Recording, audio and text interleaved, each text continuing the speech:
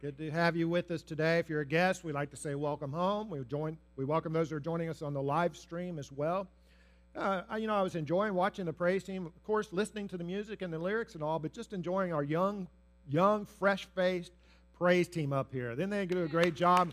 Good to see young people up here. And they keep a few of us old-timers like me and Steve Macaluso, so visitors won't think we're just a church full of kids. We want to skew the average up a little bit, but appreciate them very much. Okay, back in 1988, there was a farmer who bought a farm in Edmore, Michigan, and come to find out the previous owner had been using this big rock as a doorstop at the barn, doorstop for the barn there. He hefted it, thought it was awful heavy for its size, thought it might be gold ore, took it to Central Michigan University, come to find out it wasn't gold, but it was something unique and rare. What do you think it was? It wasn't a ruby. It was a meteorite. It was a meteorite, 22-pound meteorite worth $100,000. Nice to find a little extra value there on the farm, some hidden treasure. And today, now our sermon series this month is Hidden Christmas. We're going to look at some of the hidden treasures of Christmas. And a passage we don't always think about when we think about the birth of Jesus, because it's not about shepherds or mangers or wise men, but it's a passage from the Apostle John. And John has a gospel, but he also wrote 3 letters that are included in the New Testament. So 1st, 2nd, and 3rd John. So today we're doing our scripture work in 1 John chapter 1, verses 1 through 4. Let's get those verses before us.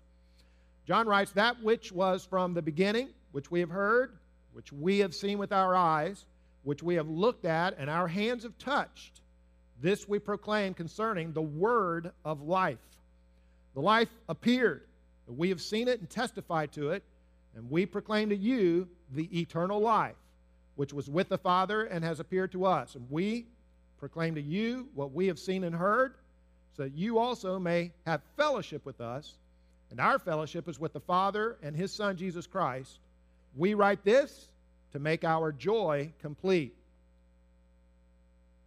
So John here is not recounting the events of Christmas, but what he is talking about is the doctrine of Christmas. So I want to look at 4 aspects of the doctrine of Christmas this morning from this passage. Just very basic. Number 1, that salvation is by grace. Salvation is by grace. And we know this, and we've seen this in each one of our messages this month. But look at how John approaches it as he writes about the word of life and the word of eternal life. As I mentioned, John also has a gospel, and in the introduction to that gospel, the very first verse there, he's talking about the Son of God, but as the Word, the Logos. John 1:1, "In the beginning was the Word, and the Word was with God, and the Word was God." And that's the Word that he writes went on to become flesh. And in 1 John, in his letter, in verses 1 and 2, he speaks of this Word as the Word of life and as actual eternal life himself. Of course, we're talking about Jesus. And notice John doesn't say Jesus gives eternal life or offers eternal life, although that may be true. But here he says, this word is life. He himself is eternal life. Because Jesus is God made flesh. And so when we are in union with him through faith and love, we are entering into the author of what is really life for us and what is eternal life. Not because of what we do. Now, sometimes you might hear people say, I've heard this, I don't know about all this dogma about Jesus or all this doctrine. I'm not sure I buy the virgin birth or even the atonement or maybe the resurrection. I just believe, not dogma, but you need to live a good life. Isn't that what all religions basically teach us? Live a good life, things will turn out okay. Now, when somebody says that, I don't believe in dogma, religious dogma, just that you need to live a good life. That is a dogma.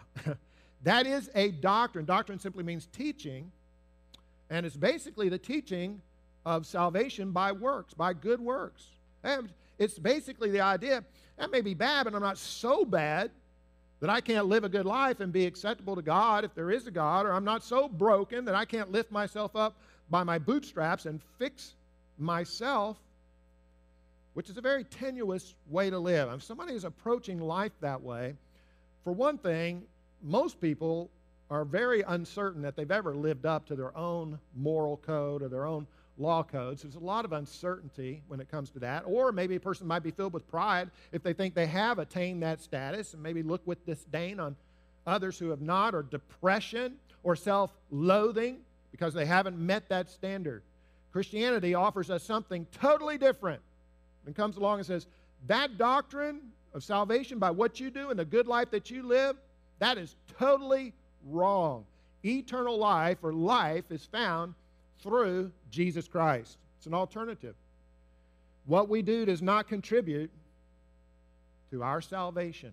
It's all by Jesus. That's grace. It's a gift. So in the Old Testament, you have the prophet Jonah, for instance. And Jonah was called by God to go and preach a message of repentance and salvation to the city of Nineveh, the Assyrians there. He didn't want to do that, so he charters a boat and goes in the opposite direction. God causes the storm to come up on the sea. When Jonah confesses to the sailors that he's the cause of the storm, the sailors throw him overboard, and Jonah begins to sink. And he is drowning. He's being judged by drowning in that sea. Here's the way he puts it. Jonah 2:7. As my life was slipping away, I remembered the Lord, and my earnest prayer went out to you. Jonah 2:6. God snatched me from the jaws of death. So he's dying. There's no question. How did God snatch Jonah from the jaws of death? Well, you know the answer to that if you've never even read the Bible. We know this story, Jonah and the whale, or Jonah and the great fish. Jonah 1:17, the Lord had arranged for a great fish to swallow Jonah. Jonah was inside the fish for 3 days and 3 nights. Jonah 2:10, then the Lord ordered the fish to spit Jonah out onto the beach. Now, what did Jonah do to contribute to his salvation? What good works did he do to earn his salvation? None. It's the fish that did everything. I mean, Jonah repented and he cried out to God in prayer, but then it's the fish that comes along and swallows Jonah, and the fish does all the work. It's the fish that swims through the waters of judgment. Jonah's just in the belly along for the ride, and then he gets spit out on the beach of life. And so, in a sense, that fish was the fish of life for Jonah. Just like we're reading about Jesus is the word of life. So the fish was the fish of life for Jonah. It's doing all the work, of course, through God. And what did Jesus say? Only sign that's going to be given to this generation is the sign of Jonah. So when it comes to our salvation, I know you know this, just a reminder, good to remember, it's not based on what we do or how good a life that we're living. It's based on the fact that we believe the gospel and we repent of our sin and we call on the name of the Lord when we're baptized, like Ananias, call on the name of the Lord, and we're baptized. What are we baptized into, or who? We're baptized into Christ.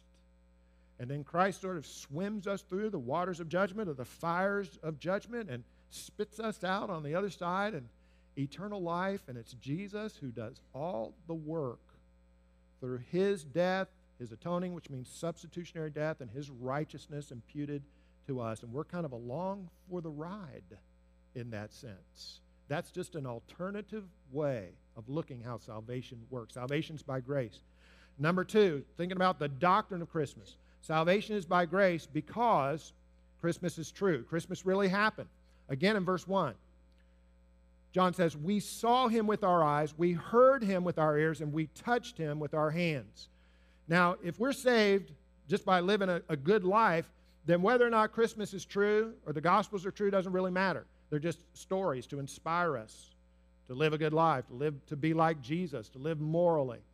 But if we're saved by grace, by the gift of God, through the atoning death of Jesus and his resurrection, then it absolutely matters. It makes all the difference in the world, whether these things actually happened and whether they are true. And it's John who's writing here and saying, look, we came, we saw, we heard, we touched. What we're telling you actually happened. It's true. Robert Yarbrough is a New Testament scholar. He says that the verbs here in this verse correspond to the varieties of witness, attestation, and ancient jurisprudence. And so when John writes, quote, we have seen it and testified to it, and then he speaks of hearing, seeing, and touching, he is not making conversation, but virtually swearing a deposition. This is court language. John is saying, This is not just a set of nice stories. Many others and I were eyewitnesses. We testify to it. We really saw him. He really lived. He really died. And he really rose from the dead. Now, you know that there are folks known as Holocaust deniers. And we know that. It's Holocaust deniers. All a conspiracy. Movies are faked. The pictures are faked. And it's possible to fake videos and pictures. We know that. The stories are exaggerated. They're Holocaust deniers. Well, how do you know? Who's to say? Well, all testimony. All history is the testimony of reliable witnesses with corroborating evidence. That's what history is. Now, I read an article recently about a fellow named Bruno Ritter. Bruno Ritter was a Holocaust survivor. He was in Auschwitz as a teenager. He was tattooed by his captors with the number 85229. That was his number, his ID number. You know, they did that in Auschwitz for some of the prisoners. They would tattoo an ID number on the Jewish captives there. He testified in the war crimes trial against Joseph Schwamberger, a Nazi officer who Ritter personally witnessed murdering hundreds of Jews, including members of his own family. The lawyers challenged him, Ritter, because he could not remember the exact dates of his arrests and transports 50 years earlier. So Ritter told them this. He said, if you want dates, look up my tattoo number in the Nazi records. You'll get all the dates you need. I'm here because I owe this to my family. I read where this man denies everything. He says he can't remember. How can he not remember? I can't forget. So pretty reliable witness, testimony, corroborating evidence in the form of a tattoo. And when I read that, I thought of a statement made by the Apostle Paul in Galatians. And he's writing there, and the people were doubting his apostolic authority and his testimony. And he says, don't let these folks cause me trouble. He says, I bear on my body the scars that show I belong to Christ. Now, I know we're mostly believers here, but I want to reaffirm this for us this morning. And who's to say? Well, we've got witnesses like our Apostle John right here, and a dozen other apostles, and hundreds of eyewitnesses of the resurrected Jesus. But these apostles in the apostolic circle, who not only gave their oral testimony, but wrote that testimony down. And it has been providentially preserved for us for 2,000 years. And they said, this is what we heard, we saw it, we're giving our testimony. And they didn't get a lot of Twitter followers. They didn't get a lot of success. They didn't make a lot of money. They didn't get a lot of book deals because of their testimony. In fact, what they got was scars. They got beatings, scourgings, imprisonments, hardships for their trouble. Now, if it's not true, that doesn't make any sense. But if it is true, it makes all the sense in the world. And the corroborating evidence, we've got a church that's been here for 2,000 years. We have mass conversions of Jews in the first century. Why did they convert to Christianity? Why did they transition from Saturday to Sunday as their special day of worship? Well, because something happened on Sunday. That would be the resurrections. Reliable testimony and corroborating evidence. So, salvation is by grace because Christmas is real. It really happened. And thirdly, therefore, fellowship with God is possible. Fellowship with God is possible, verses 3 and 4. He continues, we proclaim to you what we ourselves have actually seen and heard, so that you may have fellowship with us, and our fellowship is with the Father and with His Son, Jesus Christ. Now, as where those first two verses sound kind of like a deposition, here we get to the goal.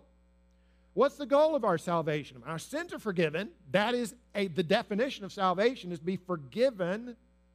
Well, what's the goal? Then what happens? So we're forgiven. Now what? Now we enter into fellowship with God. This was His goal. The word here for fellowship, the original language is koinonia. It means a deep communion with the Lord. In fact, we're going to have communion in just a few minutes. That's where we get the word communion. It's koinonia.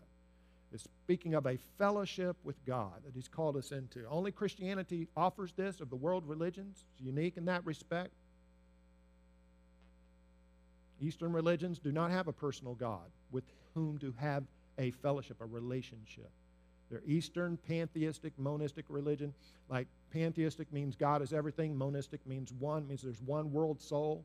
So I'm God, you're God, the chair is God, and the tree is God, and the whole purpose is to merge with the world soul, lose our identity, our personality, which happens at death.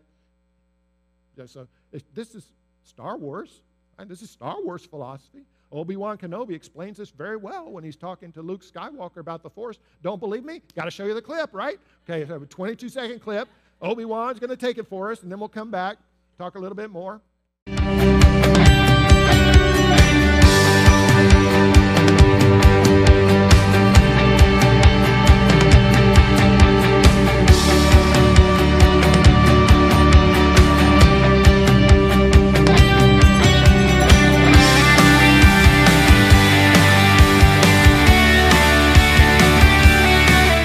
Whether you realize it or not, and you probably do, the Force is a Hindu concept in Star Wars. It's an impersonal force that we all blend into. It's in us. It's that concept of God. Other religions may have a personal God, but not one who comes close to us, like the God of Christianity, who was incarnate, became flesh.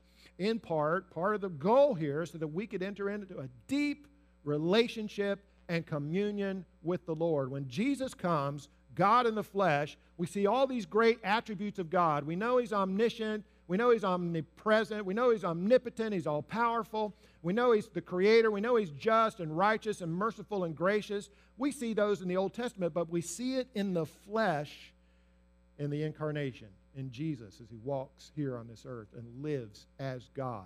Charles Wesley's hymn, "Veiled in flesh, the Godhead see." Not veiled in flesh, the Godhead hidden, but the Godhead see. The Gospel of John, chapter 1, verse 14. We beheld His glory, which means character. The glory as the only begotten of the Father, full of grace and truth. So we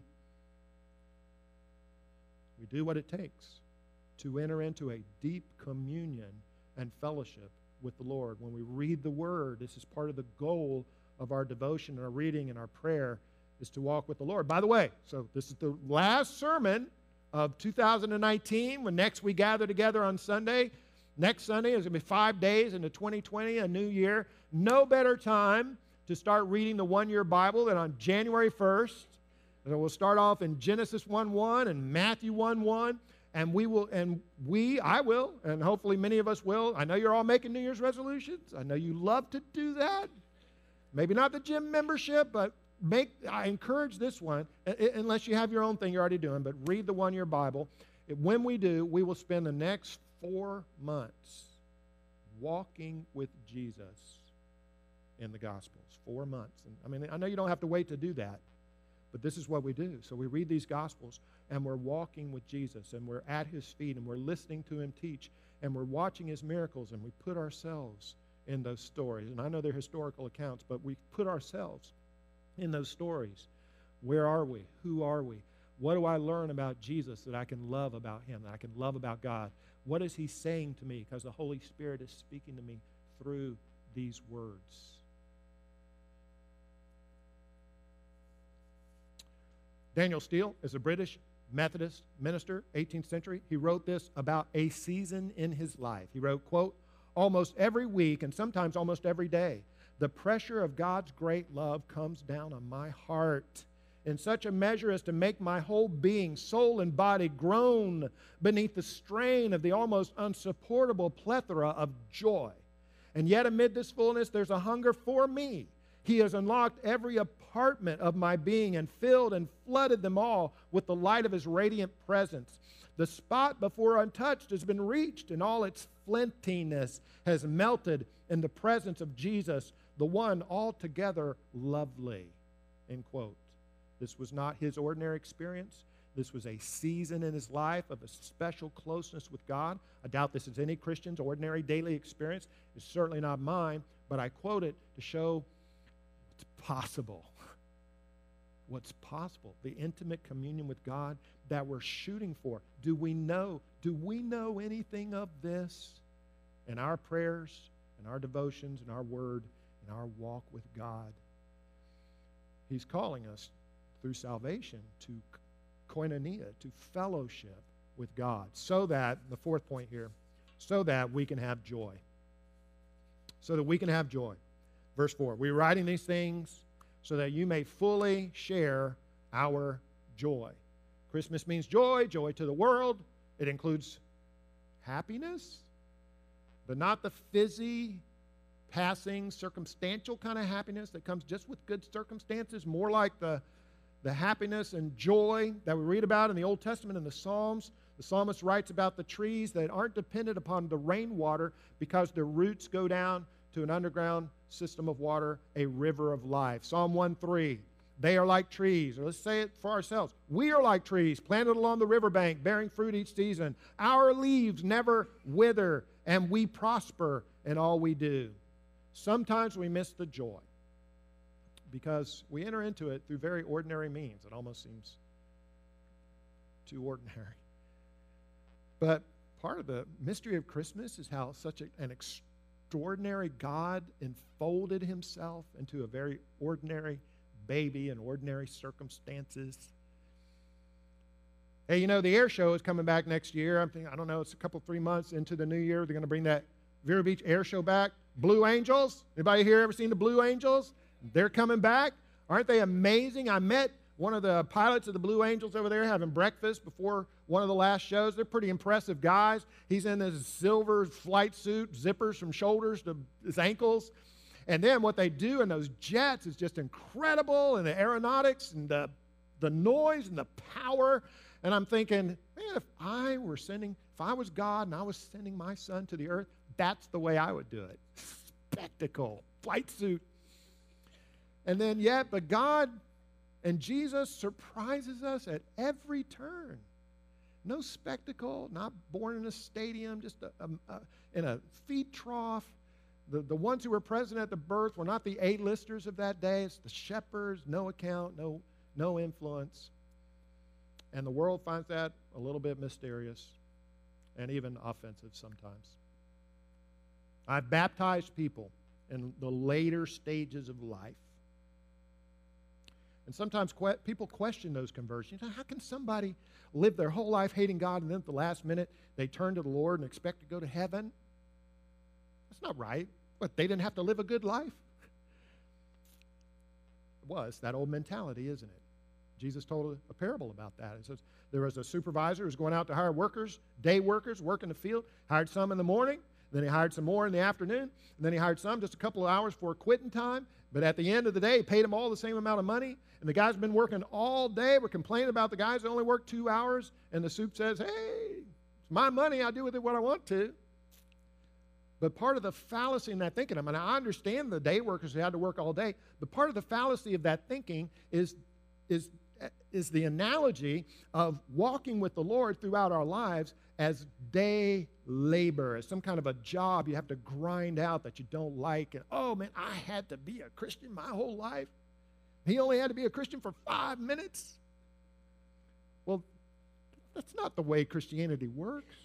You know, next month, we're going to start a new sermon series about the sanctity of life. We are pro-life,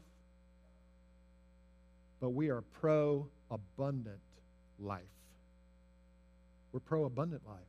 And here's the thing about the Christian life. It is the abundant life. The life of fellowship with God. It's the life of joy. It's the people who wait till the end of their lives to become Christians. And God bless them.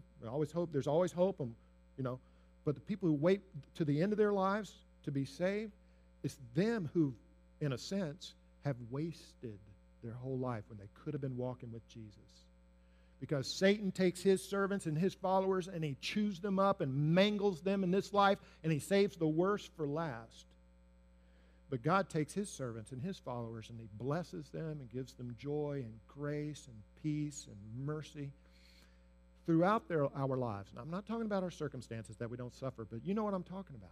We get all this in this life, eternal life, and abundant life, and then he saves the best for last. You can't be fooled by the ordinary means by which we enter into the fellowship and joy of God. After we're saved, it's very simple things. It's gathering together on a Sunday to worship. It's having the Lord's Supper, the communion. It's living a life of generosity and service to others. It's leaning on Jesus when we suffer. It's ordinary, and yet it's extraordinary at the same time. Silent night, holy night.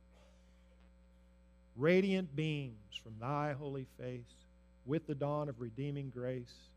Jesus, Lord, at thy birth. Jesus, Lord, at thy birth. Our Father in heaven, we simply remember things that probably most of us know here this morning, but it's good to remember that we're not saved by our good life and our good works. As important as those things are, they're not unimportant, but that's not how we're saved. We're saved by your gift, your grace, the atonement of Jesus on the cross, and his resurrection. We thank you, Lord, that we can enter into a communion, a fellowship, a koinonia with you, and that we can have joy and abundant life right here, right now, while eternal life is waiting for us on the other side. In Jesus' name we pray.